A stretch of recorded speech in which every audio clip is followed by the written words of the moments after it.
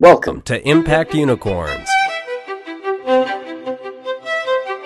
the podcast where you meet inspirational entrepreneurs building the next generation of transformative companies.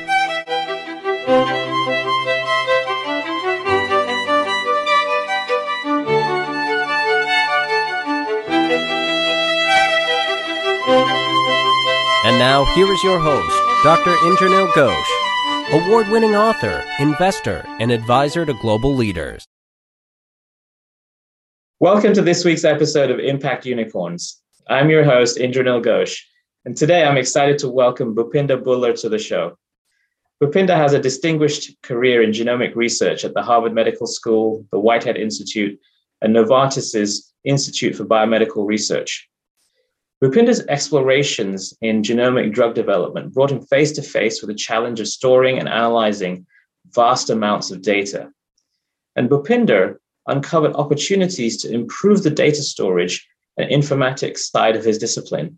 And he realized that applying those insights to improve data center efficiency more broadly could produce a billion-dollar business. And so SwissVault was born. And in 5 short years, Bhupinder has developed data storage servers that are able to store 14 times more data per unit volume and operate 10 times greater energy efficiency than today's systems. Bhupinder, it's really great to have you on the show. How are you doing? I'm doing very well. And thank you, first of all, for having me on your podcast. It's a pleasure to be here.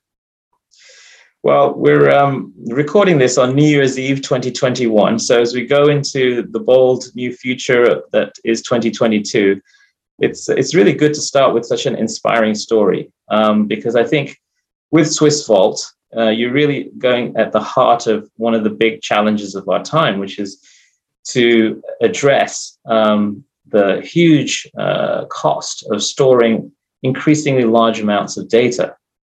And SwissVault, which is your first venture, seems to be attacking this head on. It's interesting to me when I talk to entrepreneurs to sort of get a little bit of their backstory because people come to entrepreneurship through many different paths. Some, are sort of born entrepreneurs. It's the only thing they've ever done. Others, like yourself, grow into it after extensive careers, in your case, in research and in large corporate environments. Tell us a little bit about, how your early career in life sciences gradually migrated into this exciting venture that you're taking on right now. Well, thank you. So basically, it's true. I had a very extensive academic career,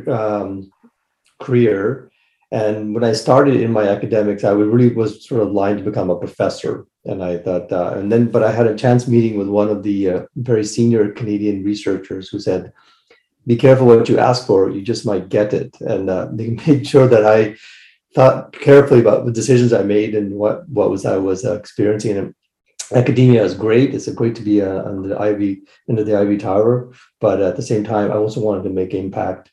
And I was always looking for ways to take my ideas and build a commercial model so you can realize the impact. So if you have a drug molecule, I was developing a platform when I was in Boston. Use yeast as a way to do drug discovery, but I didn't know very much about drug discovery, and that's how when I had the opportunity to work at Novartis to learn more about the drug discovery principles, I jumped for it because I realized that this is an opportunity for me to get a vast amounts of knowledge that I don't have and acquire it very quickly, and so that's how that happened. But this is, first of all, this is my first real venture that's gone much further. But I've had other starts where I tried to take ideas and commercialize them. For instance, the very first one was to take this yeast model for drug discovery and commercialize it almost about 15 years ago. And then about 5 years ago, I did try to build another system we call the Science Publication Networks to bring reproducibility to data. We spend vast amounts of taxpayers' money to do research, but there's this kind of ominous problem that's coming up, which is that a lot of it is not reproducible. And so, and that's the underlying principle behind scientific discoveries that become our guiding principles today, is that they're reproducible, and that and we wanted to help the institutions become more reproducible. And so that was in terms of this adventure. that's basically how it jumped up. Is that I'm going to go 3, 2, 1 in the editing. So 3, 2, 1. Basically, in this venture in SwissVault, I was looking for a way to help organizations manage vast amounts of data for genomics. My background is in genomics research. And genomics is one of those things which is your most private data. It's your most private data on this planet.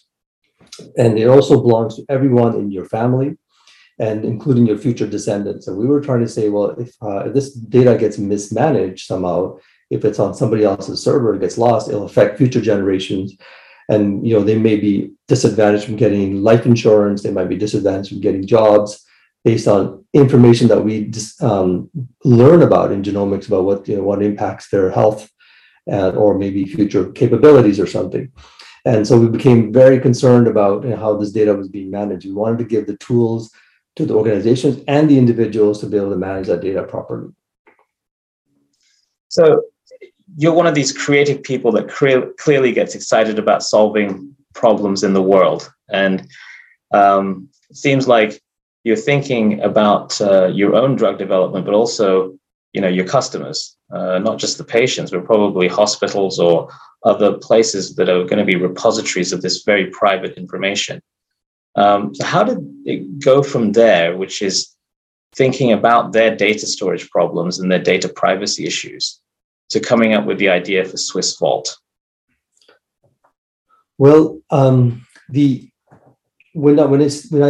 I saw this data growing, actually, I was leading a program here in Switzerland. It was on bringing people together to leverage this next new emerging technology called DNA sequencing. And DNA sequencing, as it was done in the old ways, took 10 years to sequence one human genome and cost a couple of $1 billion.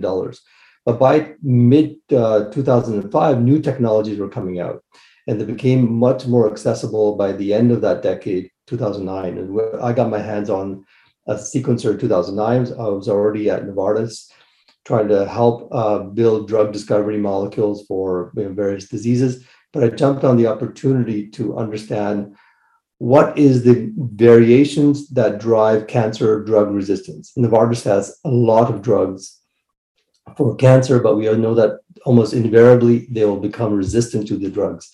So I said, I want to sequence these cancers and figure out what are the mutations that drive this. And everybody said there's way too many mutations, you'll never figure out. But actually, we showed that it will work. In 2009, we showed that we could sequence cancers and build an interesting algorithm, a perfect algorithm that will discern the mutations that are relevant. But by that process, we generated a data that's equivalent to 1 terabyte for a genome, one genome. And that's like 1,000 DVD movies equivalent for one cancer sample. And we were like, wow, how hospitals manage this data? And we never thought about scaling data storage servers would be a big deal at that time. However, the critical turning point came around in 2012 when I had an ex-colleague at the Whitehead Institute at MIT, and he said, I can tell someone's last name just by looking at the DNA sequence. I don't need additional information. And so we were like, that's impossible. But actually, it's a very simple principle. It is that your Y chromosome is passed down from father to son to grandson. And that's also how your last name is passed down. And if you have a little bit of information about Y chromosome, you can follow generations up and down, for hundreds of years. And at that point is where the lightning rod hit, because I was like, well, this is your most private data, but doesn't belong to you. It belongs to everybody else, right? So if somebody uses it, the genome sequencing service, and shares that data, they're exposing just about everybody else in that family tree and future descendants. And that was the lightning rod that hit. And we said, we need to figure out a better solution. And we were looking for something, we never found it. So we made SwissVault to address that. And this concept of just the explosion of data isn't just in life sciences, it's panning out across industry after industry. So in a way that you are looking at, one use case, one problem, but it had mirror images across the economy. And so it seems like SwissVault is not just solving, the problem for, genomic research, but a whole host of different applications. Tell us a little bit about, this explosion in data, and in fact, how expensive it is and what kind of a toll it takes on the environment, because the stats are actually quite staggering. Oh, correct. So I think about this last decade, about 2015, as machine learning and AI really came into prominence, then it really became a race to collect lots and lots of data. So organizations that had a lot of data would become really efficient in terms of minimizing the cost, discovering new innovations based on very rare interactions with data, and so that's what's fueling the self-driving automobiles or the autonomous drones, for instance. You collect lots of sensor data, and then what happened is that when organizations start collecting a lot of data, you got to put it somewhere. You have to have a physical space, so you need a data center, and data centers are basically massive constructions of concrete and also an energy infrastructure that powers that installation. And then you have to have these servers also that made. Now, this is where the biggest cost is, because these servers are made with precious metals, for instance. That's one component for all the circuits or the CPU chips. And then they're made with lots of parts, moving parts, and they're usually very high cost, and they use a lot of energy as well. So what we saw happening is that there was a massive growth in certain regions of the world where data centers are exploding, and everybody's looking for the next place where they can realize the energy efficiencies. And they were bringing them up to Northern Europe, for instance, where it's much cooler. But that's not always possible, because data, there's a lag issues of data, but also you can't really scale the technology that we have infinitely, because it's a lot of energy and space utilization. And so what we did was we realized that to be able to get to that, you have to solve some of these problems. You have to solve the energy problem, you have to solve the space problem, and you have to solve the ease of use problems, because they're pretty complex right now. And our target focus was always hospitals. We were always looking at hospitals as the location where we would put our data centers. But you're quite right. It became very evident shortly after that every industry was seeing an explosion of data, and that whatever we built for the hospitals actually was relevant across all the other industries. If you're enjoying Impact Unicorns, don't forget to like, subscribe, and hit the bell to receive notifications of new shows. Bring the most relevant impact venture stories to the podcast. If you would like to review the show, go to the Apple Podcasts mobile app or iTunes to leave a rating and review. Hospitals are a very interesting lead customer, if I can call it that, because of the sensitivity of the data. It's not always possible to build the data center in Iceland and assure the hospital that the data is being safely kept in a different jurisdiction. So I imagine that's a factor with many of your potential customers of data centers, the need to have it somewhat local, or at least in the same jurisdiction. Absolutely correct, because that's where the regulation was going. Genomics England was actually my biggest sort of inspiration for this. After I had a chance meeting with the Secretary of Health in the UK, Jeremy Hunt, at that time. And they said, what we promise is that we promise to keep that data locally. In fact, the Genomics England promised to keep it on a military base with the building surrounded by barbed wire, because they said, if we lose this whole game of the trust of the individuals that we're trying to serve, then we lose the whole ability to build a better healthcare system based on genomics. And so every other country realized that they cannot let this data go outside of their region. So data sovereignty is critical for this situation. I think more and more are realizing this, that especially with the head of the MI6 recently said in this last month that data sovereignty is critical for us, because once other organizations have our data, we lose this sovereignty of our data. So the contours of the problem were becoming clear. You need to store the data in less space, with less energy, and locally, with a secure, data sovereignty assurance. So how did you go about, from an engineering standpoint, thinking about the problem of reducing the space and reducing the energy requirements to store all this information? So basically, what happened was that we are not coming from the data industry in particular. We were coming from the outside looking to build a solution. And my co-founder, Doug Fortune, who has 20 years experience at the time in data centers and building data centers or understanding data storage systems, we were looking at the problem from the hospital perspective, how we can help them solve these same issues that you mentioned: space, energy, and ease of use, long-term storage. So we were thinking outside the rack, is now what we like to say it. We were not wedded to the rack. We were thinking outside the rack. And that's how we came upon our design innovation. We said, what we need to do is store data, and we need to give access to the data. And so we built something that was completely different. I should say by an interesting point is that when you look at data servers, they were initially actually designed in the 1890s.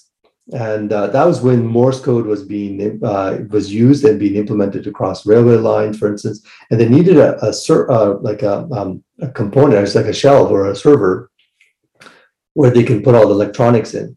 And then when the telecom industry came about, the same people migrated from Morse code to telecom, brought the same design in because it was handy. It was the same, they had a form factor they could use and adapt it to the telecom industry.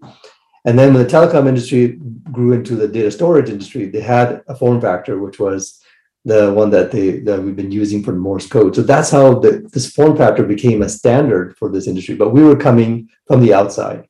So we designed something that was completely innovative and novel. And by our design, we were able to decrease the space.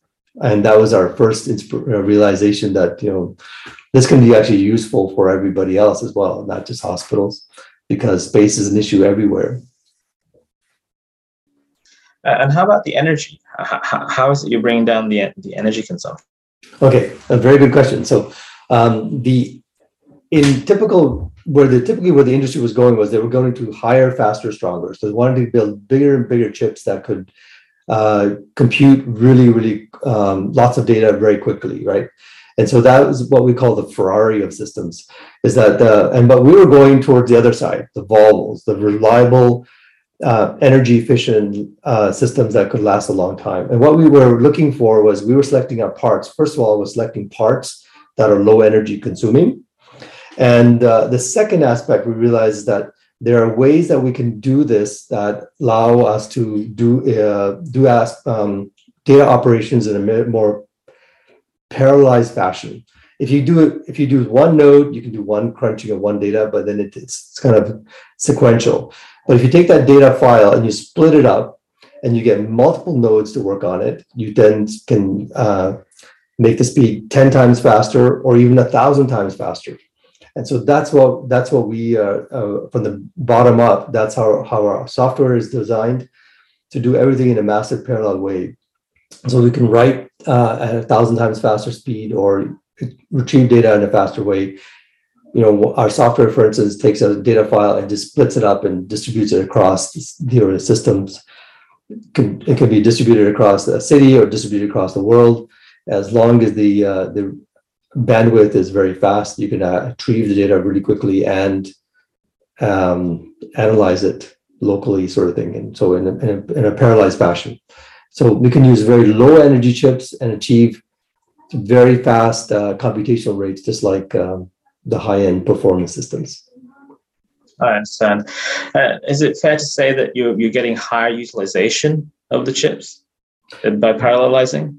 Yes, exactly. We're also more energy efficient. So not only bringing data energy efficiency to data storage, but we're bringing energy efficiency to computation, which is the second part of this problem for energy efficiency overall for data. Fascinating. Okay, so tell us a little bit about the evolution of the company, because for our listeners, it's always fascinating to hear how companies grow up. So you've been at this 5 years. Tell us about some of the important milestones that you've gone through and where you are at the moment. Yeah. So when we started, of course, we started with the principle that we can bootstrap, and we spent 2 years sort of in skunkworks, I guess, and we were building our own system. So Doug and I, we felt in our garage, we were building the component parts, assembling them, and I was going around trying to find the customer bases. I did find an early customer, in fact. The health department at the government of Canada wanted to buy about 20 units. And that was about a second year into the project, and it took us about 6 months to get that sale ready. But then we hit upon a very interesting snag, and that is that they have a high procurement wall, the government especially, and so which is very difficult for us to circumvent. So then we said, okay, well, in terms of our journey, we had to register a company and try to figure out how we can get funding. And the very first thing that happened was that the problem that we are working on, which is energy efficient storage, data privacy, is we were able to get grants right away and grants to work on this project. So we've been working on grants since 2018 and awards. When we would pitch at an event, a competition with 200 deep tech startups, we came in first. 50,000 was the prize. When we went to climate tech is one of the interesting emerging programs in European Commission. We went and pitched. There was 1,200 competitors across 40 countries. We came in the top 10 and got a lot of resources to continue developing the company and stuff. So that took off in a direction where we were able to then develop our next generation technologies, just using grant funding and awards. And over the course of the history of the company, how much funding have you raised just simply through grants and innovation awards? About 2.4 million. Well, that's extraordinary. Well, congratulations on that, first of all. But that's a remarkable achievement. And so, tell us a little bit. Now that you've developed the technology, who are the customers that you're courting, and what problems are you solving for them? Okay. Well, the customer framework that we have now developed as a persona are those customers that are amassing large volumes of data. So this is hospitals, government, and major research institutions like CERN. They're collecting large volumes of data that they need to keep for a very long period of time. So a hospital, for instance, will now, when a baby's born, will build digital records, but want to keep it for 100 years, for instance. And so this is a large bulk of data that has to be accessible. You have to be able to give, it has to be readily accessible. And so we're targeting this kind of customers. They have, they have a massive data volumes. They need to keep it for a very long period of time. They need to decrease their costs, and the data has to be accessible. It can also be banking, for instance, and other organizations is another one that's a good industry segment. And are you working directly with these businesses because they have their own data centers, or are you also working with outsourced third-party data centers, if I can call it that? Well, we over the last couple of days, when the last couple of years, when you were asking about our journey, people have been finding out about what we're building, and so we're being approached by a number of different industries, data centers in particular. But in terms of the data centers that we're targeting, all the major hospitals that are leading in terms of digital health typically have their own data center that's very close. So when governments are realizing that they need to keep data more private, so that's also another interesting segment for us. But the large research institutes like CERN have exacting needs for their data storage, and they're distributed among 23 countries. And the data has to be accessible among their partners in these 23 countries. And this actually fits very well with our model. Our data is very highly distributed, and it can be managed remotely as one namespace across the world, for instance, if you wanted to. And so that works really well in our design favor for how we manage data. And how are you, interacting with your customers in terms of the model? Are you going to be an equipment provider or a solution provider? How does that work? So basically, what we happen to see is that the customers I mentioned to you, hospitals, governments, and these large research institutions, is that their data is growing year on year. So we just see a massive data growth. And what we want to be is partners hand in hand in helping them to scale their data storage needs. That includes computation and storage. So we hope to have recurring revenue with them year on year by having a good, a sort of a strategic partnership that allows them to get systems as they need it. Just like getting candy whenever they have to have a party, it's basically dropped on their doorstep, and they can consume it as they need it. Excellent. Well, those long-term relationships are critical for building a business to get that revenue ramp. And 2022 is a very important year because this is when I think you really scale up on the revenue side. Tell us a little bit about what you're planning to do this year to start commercializing and growing the technology, and what kind of capital investments you're planning for the business. Well, we have already customers interested. So the customers interested are just the ones I mentioned. We have the major particle physics lab research. We have a couple of universities. We have National Center for Atmospheric Research, other models. We also have some defense industry contracts that are interested in already signed us with us sort of MOUs to explore further in our technology. And what we want to do this year in particular is to be able to deliver some of the very high-end systems that we have already working in the lab as alpha products, and we want to be able to now develop them and commercialize them. So this is the commercialization phase that we're going through, which is obtaining certifications and building the larger scale systems. And that's our objective this year, with about $2 million in funding that we will obtain through convertible note or safe notes. And then at the end of this year, 2022 is coming up, we will raise another $10 million to scale the production and using contract manufacturers. So contract manufacturers are basically in Europe, in North America, and they'll build these systems end to end to deliver to the customer, so that we don't need to maintain any kind of warehousing. It's kind of like a drop shipping model. Fantastic. And this is the kind of business where I imagine there's a lot of ways of financing it. So it's not just equity capital, but it's quite capital efficient. Tell us a little bit about how you're thinking about that picture as well.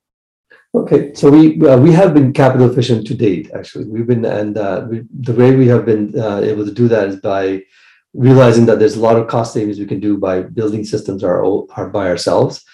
And but as we grow, what we can realize is that there's a factoring model, for instance, that enable us to once we have contracts or invoices, purchase orders, we can take them to organizations that'll give us the cash to build that product, get it to the customer, and then and get continue to grow like that.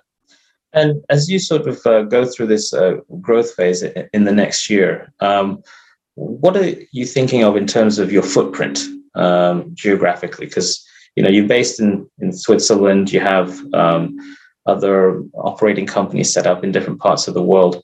How are you thinking about that footprint evolving as you become a global business? We are already setting up a shop in the US because there was a big interest in what we were working on. When we went to Silicon Valley and presented there, we were immediately generated a lot of interest from investors and the customers in particular.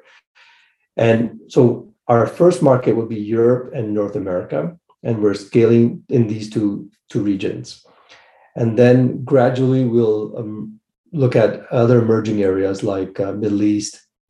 There's already an interest from one of the companies that we talked to in California to help emerging markets build their data sovereignty through our technology, because they need very simple and energy efficient systems to be able to operate in these emerging markets because of lack of infrastructure.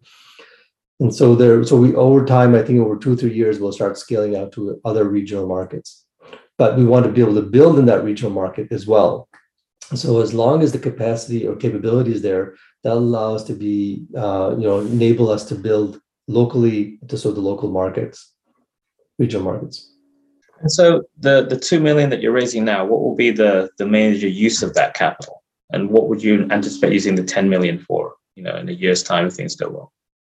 Well, the $2 million will allow us to build the large system to deliver to the first two customers that we have already interested in the technology. And it allow us to get the field team ready for sales and marketing. That's important because at the moment we have a very small team that does sales and marketing, but we want to be able to expand their capabilities. And but by delivering that first two systems, we'll be able to generate about $10 million in revenue. The $10 million allows us to go to these contract manufacturers that we've already been in discussions with in Germany, for instance, and the US, and then get the systems onto their production production queues to be able to then scale out the production as we meet the demand for the 200 customers that we want to target in the next 5 years. So you'll be growing your organization quite swiftly in this period. So where are you right now as a team, as a company, and what kind of headcount growth are you going to be expecting, and in what kind of areas? Yeah, and I think one of the great things about today is that you can build organizations across the world in a very distributed way, and they can all work together seamlessly. And we are doing that very well already in our model. We have a team in Canada that does a lot of R&D. We have a sales team that's basically in Belgium, and we have sort of a corporate team here in Switzerland. But we're now also building out a sales and research team in the US on the East Coast. And that's the first steps that we've taken there. So I think our headcount is 10 right now. We hope to be about double that by the end of this 2022. And delivering the first systems, I think and maintaining capital efficiency means that you can contract out some things. You can bring in experts to work on certain aspects of the development that's needed. But the core team remains about 10 at the moment. That is incredibly lean. So, this all leads to the capital efficient model that you have. So in terms of revenues, what are you expecting to achieve at the end of 2022? And what's the outlook for a year or two out from there as well? So that's a good question. We have, with the sales that we have projected, we should get about 10 million in revenue or on our books by the end of 2022. And that's targeting 10 customers that have already expressed interest in getting 2 to land in the sales, for instance. And then years after that, if you scale that, take the 20 customers who expressed interest and maybe they're buying in 2023 as their cycles come along, we're looking at about 60 million in revenue in 2023. And then it goes up from there because we have about 200 customers that we were targeting over 5 years of growth. Remember, 200 customers are not a lot for a sales team of like 10 or 20 to actually target. And their year on year, their data is growing, so they need more data storage, and they're replacing old existing systems, so then they can replace it with our systems. And so we should be able to get 1 billion in revenue by 2027. That's our target. Well, good. That's 5 years or just over 5 years to unicorn status, at least in revenues from valuation standpoint, perhaps even sooner. So that's a fantastic ramp. And I love the model of not just growing the number of customers, but just increasing the amount of business you do with them year on year. It's a real strong penetration that you're going to get, I think, especially with a very interesting segment of customers that are high security, often quite leading, if not bleeding edge, in terms of the way they use the data. So very interesting model, and lots to look forward to. Well, thank you. And I'm also excited about next year's growth potential as well. And of course, we wouldn't be able to do it without the community that supports us. And I'm really grateful for all the people that have given us support. I'm talking about the Swiss government, for instance, that's given us a lot of support in terms of building models and getting expert mentors for us.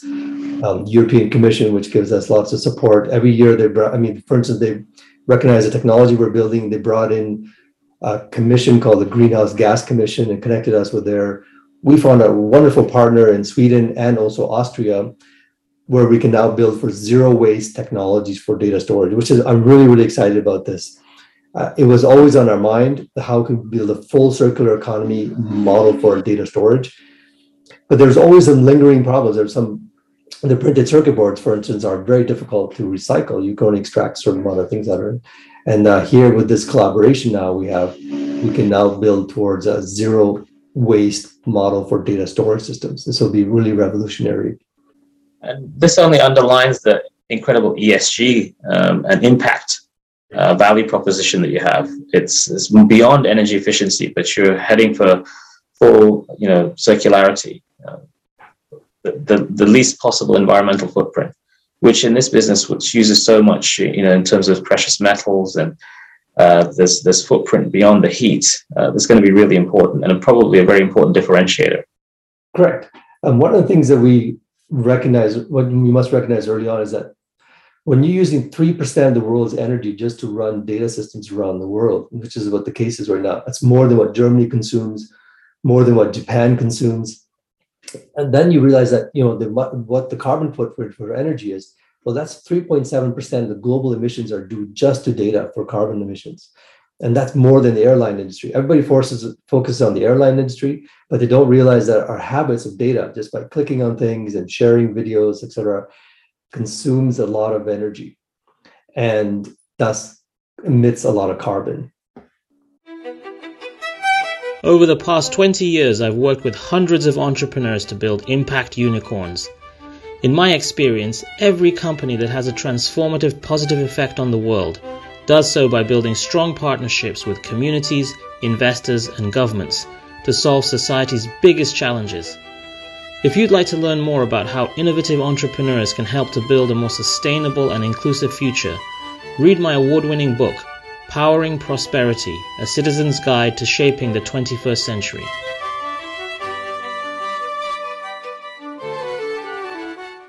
You mentioned a statistic to me once, which is that if you send an email with an attachment, that's the equivalent carbon footprint of a small plastic bag.